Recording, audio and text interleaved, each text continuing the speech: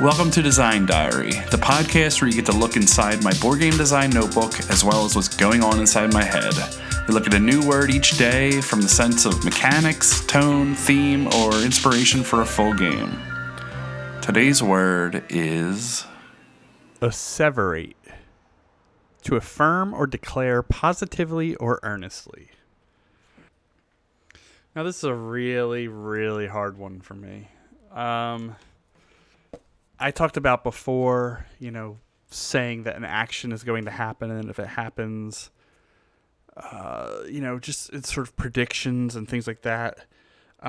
Declare positively. So in order to kind of get into this, I looked a little deeper into the word, and there's a whole story about how there was no other word for, or this was another word for said, I'm going to bed, she said. And then people would say, I'm going to bed, she asseverated.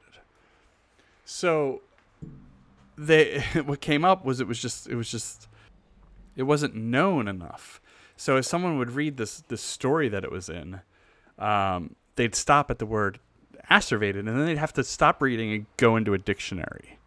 And that interruption had a novelist for the New York Times warn writers not to use the word asseverated or any word other than said to carry the dialogue, because they'd have to stop reading and consult a dictionary. And it made me start thinking of games where the icons are so either not recognizable, not tied to the mechanics, or at most there's just too many of them that you constantly have to stop and check the rules. Now, how that could ever be a good thing is what I tried to explore. And I'll just read from my notes, but that's where my mind went. And it has nothing to do with this word asseverate, just the history of the word. And then I try to wrap the word in, but it's lightly wrapped in. But games that are unrecognizable on their own, and you have to constantly check the rules. I want to see a game where the icons are unrecognizable no matter how many times you've played the game. So how do you do that? Because I could have played the games 100 times and you've played it one. I'm going to recognize some of them. I've had to do some sort of pattern recognition, and depending on your level of logic, interpretation, and things like that, somebody that takes that in better is a better player than others.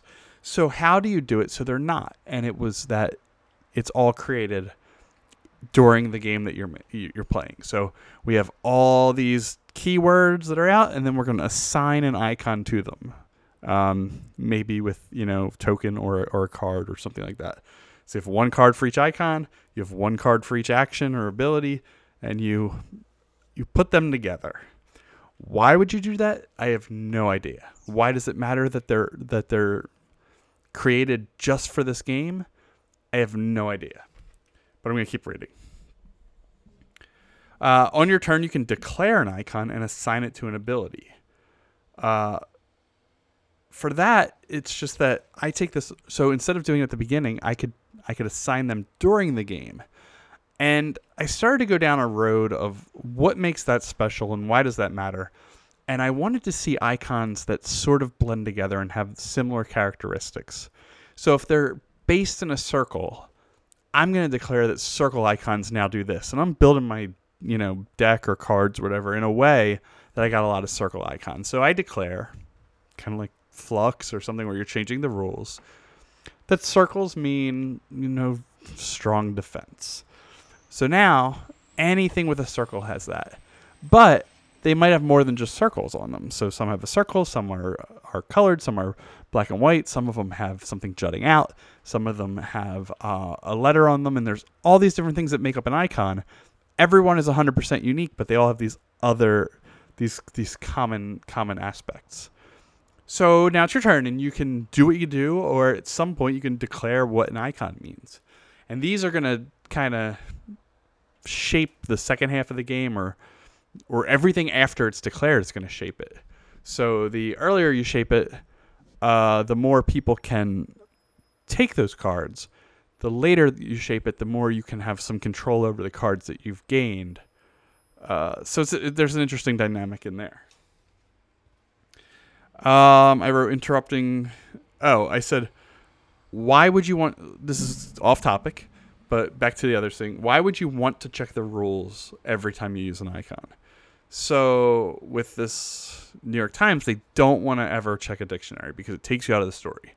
Why would I want to check the rules to take me out of the game? And the answer is that it tells you something to advance the story. It tells you something to advance the game. Imagine if they had to check the dictionary and it told them something that changed their story from then on.